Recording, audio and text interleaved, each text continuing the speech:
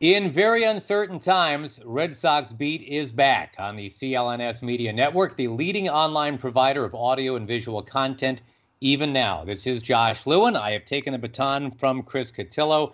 And yes, there is still Red Sox Beat, even though there are no actual Red Sox right now. On the program today, or tonight, or whenever you're listening to this, we got nothing but time right now. We are going to talk to Rob Bradford. You know him very well, I'm sure, from his residency at WEEI. The Bradfo Show is a wonderful podcast. It's kind of in the same space, but in the spirit of collaboration, I pimp his podcast, and I'm sure at some point he might pimp this one too, because we're good like that. And, you know, I was just saying to Rob before we got rolling here, normally I'd have 15, 16 questions, topics written out so we could bandy them back and forth.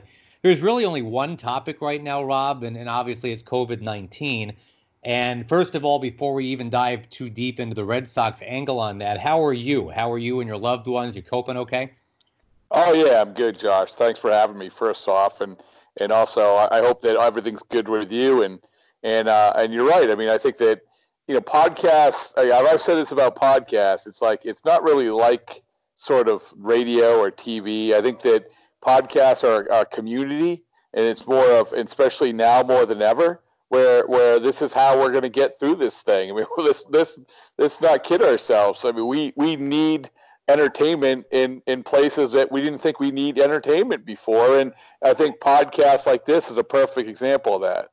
Well, you and I have both gone various shades of berserk just in the last week or so. For me, it's been starting to put these little 30-second videos together of what I'm calling play-by-play of anything at all, where I just take the most mundane things I can think of, like emptying the dishwasher or looking at traffic out my window and doing like a bottom of the ninth play-by-play call.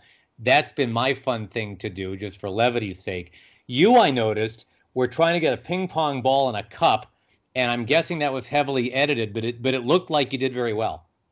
Yeah, well, it's beyond a cup because everything relates back to toilet paper now, doesn't it?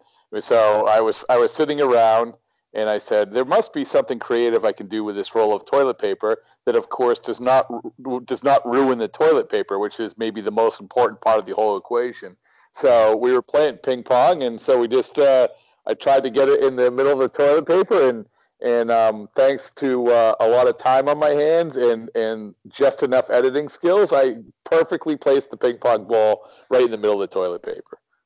Note to self, I'm thinking competitive wiping might be an interesting. No. Well, we have. So I've been drinking one Corona Premier a day. And so now we have sort of this stockpile. We have 6 bottles because it's been 6 days. Right. And so I have these Corona bottles. And so now my daughter and I, we had a roll of toilet paper and a bunch of Corona bottles. And I said, well, there must be something creative we can do with this. So that is the next thing we'll spend 24 hours trying to figure out why we're in our house. Well, necessity is the mother of invention or some such. But yeah. Wish you well in your pursuit. Hey, before we go much deeper here, a quick reminder, because in this space, we normally tell you about all the cool things you can be betting on with Bet Online. And obviously, there's no NBA, NHL, Major League Baseball right now. You might think there is nothing to bet on. You're wrong, because our exclusive partner, Bet Online, still has hundreds of sports and events and games to wager on. You can let them bring Vegas to you with their online casino and blackjack. All open 24 hours a day, all online. They got the $750,000 poker series. If you're into props and entertainment betting, you can still bet on Survivor, Big Brother, American Idol. You can even bet on the weather right now. And actually, for me, I'm coming to you from Solana Beach, California. That's a bad beat because it's always 67 out here and perfect. But visit the website or use your mobile device. Join today. Receive a 100% welcome bonus with your first deposit. Be sure to use promo code CLNS50. Bet Online, your online wagering experts. All right, since I just read the number 50 right there, my ADD mind goes right to Mookie Betts, because that was, of course, his number. Now he is in L.A. But is he? This is one of those weird things. It's the what if that you and I both kind of dig, Rob. But What if, I hope I'm wrong about this, when I say what if there's no baseball season at all in 2020? What if Mookie Betts went to the Dodgers but was never actually a Dodger? Blah, blah, blah, yada, yada, yada. I mean, where does that possibly go? Well, I think it goes. You have to go to the service time argument they're having right now, because if you bang out the season and you have no season, it's not like I don't think Mookie Betts' contract automatically runs out. I think you still have to push the service time back, and him, the Dodgers still getting a year out of him. But the question is that if you go to half a year, if you go to a portion of the year, what does that mean? And that's where it gets really complicated. And I don't think that a lot of places have answers. And Josh, you and I both want to see baseball as soon as possible. There's no doubt about it. But there is a part of the equation which is sort of tantalizing, which is this sort of sprint of a season. And maybe the sprint of a season is 130 games, and that's the best case scenario. But it's, I remember going way back to, I was thinking about that when they split the year up. What was it, 1981? Where they had. Yeah, I mean, they split the year up, so you had two different seasons. And I'm not saying you do that, but there's just so many scenarios out there. But I'm glad you brought up Mookie Betts, because I think he is sort of the guy that we have to look at, say, what is going to happen here? And could the Red Sox actually get off of getting these three players in the Mookie Betts trade, and the Dodgers really getting very little out of Mookie Betts? That remains to be seen. So the other piece of news, such that it is, last time you and I talked, we figured that when there's a resumption of play, Chris Sale is going to be the keynote guy in the rotation. And now there is no Chris Sale, not only for 2020, but now you got to start thinking, because of the timing of when the Tommy John surgery was announced, what does that mean for 2021? Where are you with the whole Chris Sale thing? Well, there's a lot to that, right? I mean, there's the why didn't he have surgery back after the year? They felt comfortable with it. It was, I think it's, to be honest with you, Josh, I think it was one of these hazy things where the doctors probably said, no, every pitcher has something wrong with their elbow. Every pitcher has something wrong with their shoulder. And we think why there is something wrong, you're going to be able to get through it. And if you give him that open window, he's going to jump through, which is exactly what he did. But that probably wasn't the right way to go, because it's going to cost him. By not doing it then, it's going to cost him half the season. Now, there's other parts of this conversation about, for instance, about the contract he signed. And from what I understand, the medicals, when they did the physical for the contract, were pretty decent. I mean, pretty decent in the sense that they hadn't changed, and they were confident that he could pitch and it was going to be okay. Now, I think where they messed up is that they said, They discounted the fact that the year before he was hurt, he was pitching with a bad shoulder. You hadn't seen him pitch yet in a regular season with that shoulder, or making those adjustments. And the other part about it is that, as he told me in London, he was never going to the contract year. He was always going to sign with the Red Sox. He liked spring training. He liked being in Fort Myers for those extra 2 months. He liked being a part of the Red Sox. He thought they were going to win every single year. So they did not read the market right when it came to Chris Sale, and they jumped the gun, I think, in giving him the extension. It's sort of hindsight is 2020 in armchair quarterback. But if you add all these things up with the knowledge that they should have had, you probably don't make that extension. Right. That's a very good point. Rob Bradford visiting with us. Catch him on WEEI, of course, and the Bradfo Show podcast. What is coming up on the next Bradfo Show podcast? Oh, my goodness. It's the first time we've ever done a podcast where half of it was executed in South Korea. Nice. So, I talked to a gentleman who is the research and development of the Lotte, I hope I'm saying that right, Giants, part of the KBO, the professional league in South Korea. And the reason I wanted to talk to him was because, Josh, I think I talked to Eddie Romero, the assistant GM of the Red Sox, the other day, and we were talking about these videos that are coming out of South Korea of inter-squad scrimmages and practices. And he said, it's like the Super Bowl watching these things. Right. It's the one place we could get baseball. So I talked to him just about, not only about, what the dynamic is there, but how they really get to the point, because as we know now, South Korea handled the whole coronavirus thing pretty well, And a big part of them being able to get back to this position and having the chance actually to start their season in mid-April was that everyone was getting tested. Like everybody who played in that stadium had been tested, so they knew everyone was okay. There hasn't been one person in the entire league who was tested positive for the coronavirus. And they know that everybody who's in that stadium, and I'm not talking about the fans, but everyone in the stadium is safe. That's why they were able to do what they did. So I got to pimp my own little project here, too. You mentioned going kind of on a deep dive because there is no actual baseball going on here. The Throwback League podcast that I started up, and you were kind enough to help me scrape up a couple interviews. I love it. I love it.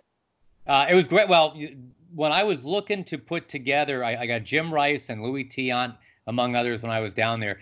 That was for a game that was just played, I think a couple weeks ago when this one aired. That would have been the 0-1 Diamondbacks against the 75 Sox. It was a 5 seed against a 12 seed. And I won't do a spoiler alert, but Tiant was matched against the big unit. So that was a very tough matchup for the fighting Bernie Carbos, unfortunately. The 86 Red Sox just played against the 93 Blue Jays. And that one, again, without spoiling it, there's going to be some Red Sox representation going forward here. But I think you'd appreciate the depth of the project just because of the generations that we're talking about. And if you're not familiar with it, the Throwback League is basically March Madness for World Series teams from Rob's generation to my generation. I put this from 1974 through 06. That's the spread. And it's 32 World Series winners, 16 at-large teams, so basically World Series losers. We seeded them, played out the season, as it were, basically just matched the teams up, ran a computer algorithm simulated game, and then I just take the results. I can't mess with them, unfortunately. Sometimes I want to. Go into my home studio, and I do the play-by-play, mix in some sound effects, the crack of the bat, the roar of the crowd, and all that. And we try to keep it really consistent with what you'd actually hear. So I've got the actual Fenway organ for the games at Fenway. They're singing OK Blue Jays up in Toronto, when the games are up there. So anyway, if you haven't found it yet, it's available wherever you get your podcast, and it's called the Throwback League. And I'm curious, Rob, knowing the parameters now, that it's all the Big Red Machine all the way up through, say, the 98 Yankees to the 04 Red Sox. Do you have a thought just off the top of your head on a Final Four, on a champion? I mean, again, this is kind of a one-game winner-take-all. And there are some anomalies here. I mean, there's a Sweet 16 matchup that could very well be the 79 Orioles against the 83 Orioles, which would blow my mind if that happens. Like, Rick Dempsey could be squatting down at a home plate as Rick Dempsey comes up to bat, So, but all those World Series teams and losers as well, you got a favorite off the top of your head? Yeah, well, bizarre. So my first inclination is to go to my favorite team, and that would be a team that wouldn't have made it. It was the '78 Red Sox. So that's my favorite team, and we all know what happened. '75 I was sort of just before my viewing era, but Red Sox. The '86 team, like you mentioned, the Red Sox team, that was an awesome team, and they rolled, but they lost. I go to, I just remember the Oakland teams, some of those Oakland teams, some of those Tony La Russa Oakland teams of being so good. And I'll give you another one. Like if you talk about, and I was 9 years old, so maybe I'm not viewing this clearly, but the '79 Pittsburgh Pirates, that team I also fell in love with, the whole We Are Family thing. I don't know how talented they were, but the whole vibe, that mentality of getting the whole city behind you and just getting on this run. Again, maybe I'm looking at this through rose-colored glasses because I was looking at through 9-year-old Robbie Bradford, but Right. but that's the team I would like to pit against any other team just because the grit and the guile. Well, point of order, interestingly enough, and I'll do a small spoiler alert, that the '86 Red Sox, and I do urge you to still listen to the podcast, but they did move on as a 12 seed, and they draw the number 4 seed in that region, the '79 We Are Family Pirates. So you're gonna have to pick your Jim Rice era Red Sox, your Roger Clemens era Red Sox against Bill Madlock and Willie Stargell and everybody else. That is actually coming up. Can you give up who the number one or a number one seed is? Oh yeah, no, because there's a website. It's thethrowback.com. So the one seeds are. I know this won't be super popular, but the '98 Yankees are a 1. The '80 Tigers are a 1. The 86 Mets are a 1, and the '75 Big Red Machine. Those are the 1 seeds. And I think the best Red Sox seed would have been. No, you know what? I think the Red Sox only snuck in there as 12s a couple times. I think the '75 Sox and '86 Sox. Oh no, I checked that. No, never mind, because the '04 team is in this tourney. So, you brought up one that I forgot about. I've got them as a 3 seed. They're a 3 seed, and they are going to take on the '77 Dodgers, who beat the '96 Yankees. That's how that one goes. One of them, you brought up one, the '84 Tigers. I mean, they were a wagon. I mean, that's sort of like what. And maybe I'm viewing this differently, but I just remember them just obviously rolling, getting off to that start, just rolling Sparky Anderson. But good stuff, man. Like I love that. Oh, it's been fun. It's been, and frankly, certainly a lot more, baseball worthy than this ridiculous other side project I've got going now, where all I do is basically like try to eat ice cream and do play-by-play of it, and somehow that's the stuff that's going viral. Oh, I shouldn't say viral these days. Sorry, but no, it's still a fun project for sure. Let me finish up with you, Rob, if you don't mind, just kind of getting back to the Sox for a little bit. And I know you've got to get going because, my God, you've got so many ping pong balls to bounce into toilet paper rolls. I can't even imagine. But one thing that I really have wanted to get to on some of these other versions and editions of this podcast is, at what point do we say a proper goodbye to Dustin Pedroia? Because I was with the Mets when David Wright just couldn't play anymore. And that was the equivalent to me, face of the franchise. If you look up their career wars, their career everything's batting average, number of plate appearances. I mean, they are so similar in so many ways, these two guys. But I think that the most important way that they're similar is that they're great dudes, total gamers, that their bodies betrayed them at the end. And it's very sad. And we all know, we'd like it to be otherwise, that when we resume with baseball, there's not going to be Dustin Pedroia. And at some point, we've got to call this what it is. You got to tap out at some point. So what's appropriate? How does that get handled? It's a good question, and it's a great analogy. And obviously, they also have the same agent, the Levinsons. Yeah. And I'm sure that Dustin has talked to David and gone through that, and then obviously through the Levinsons as well. But the whole idea, and having gone to his house back in November when he was trying to make this sort of last-ditch comeback, and they all knew if there was any setback at all that it wasn't going to happen. And there was a setback, and it's not going to happen, and it's just trying to sort of ride it out, I guess. And you ask, like, how this is going to shake out. I mean, for the people who say, well, he should just retire, he's a human being with a family that is owed $23 million or right around then. And so however they come to that settlement, he earned the right to sign that contract. And I know that people might disagree with me, but he earned the right to sign that contract. And it is what it is. And he's not going to play again. And they just if they have to just sort of drag this out for another year and then get a settlement and make an announcement about a retirement, and then I don't know. But I don't think they were in any sort of rush this spring to A, get him to Fort Myers, or B, really have a planned ceremony in April or May. That's not the vibe that I got at all. And it's an awkward situation. I mean, there's no way about it. But the one thing I'll say this is that, he obviously has had a ton of injuries, especially throughout the last 7 or 8 years. But I can tell you, having with some knowledge about the situation from the doctors and everything else, for him, the hard thing to grasp is that this is about one play. This whole thing is about one play, and that was that Manny Machado slide. And it wasn't the pre-existing knee injury. This was about that one slide.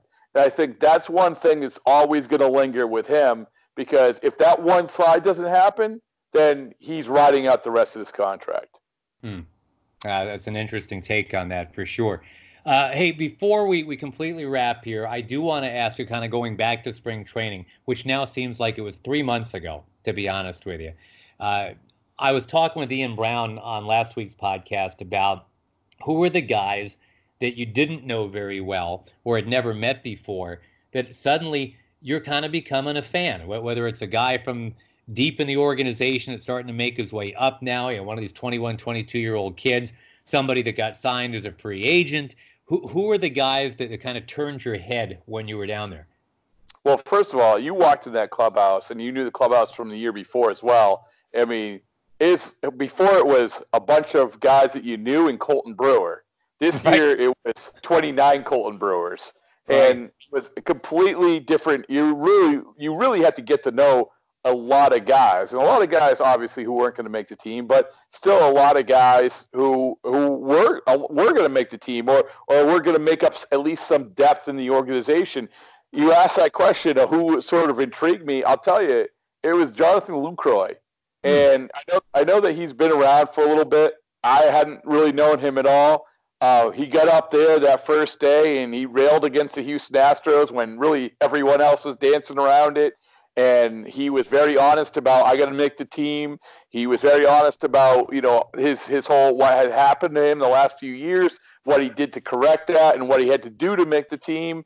And most importantly, Josh, like, I go in that clubhouse and they need Jonathan Lucroy. They needed a guy like him because you had a lot of guys in there who were, I guess you could say, leaders in their own way, but they weren't very vocal. They were sort of quiet guys. They in their careers hadn't really been asked to be leaders. You took out a lot of those guys, and whether Pedroia or Porcello or Holt or whoever, and you needed a guy who was going to be like a 2013 guy, a guy who wasn't necessarily going to be counted on to hit 30 home runs, but was going to be counted on to make sure that everybody in that clubhouse did things the right way. And I do feel like sort of Lucroy might be that guy. That's really interesting. And because I wasn't there in 04 or 07 or 13, I'm curious because you're right. I think in 13, it seems like there were a whole bunch of guys that could assume that role. There were veterans all over the place in both 04 and 07. But I think to your point, there's a difference between being a veteran and a guy that's got those leadership tendencies, right? I mean, I remember, way back to my time with the Orioles, Cal Ripken Jr. is a model citizen, but he's quiet. He just wants to lead by example and leave him alone. He doesn't want to call a clubhouse meeting. He doesn't want to be the guy that stands at his locker answering questions for 30 minutes after a tough game. Some guys have that in them, some don't, right?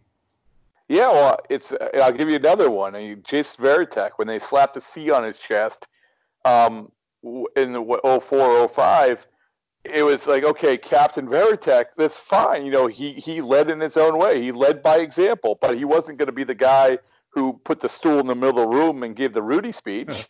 Right.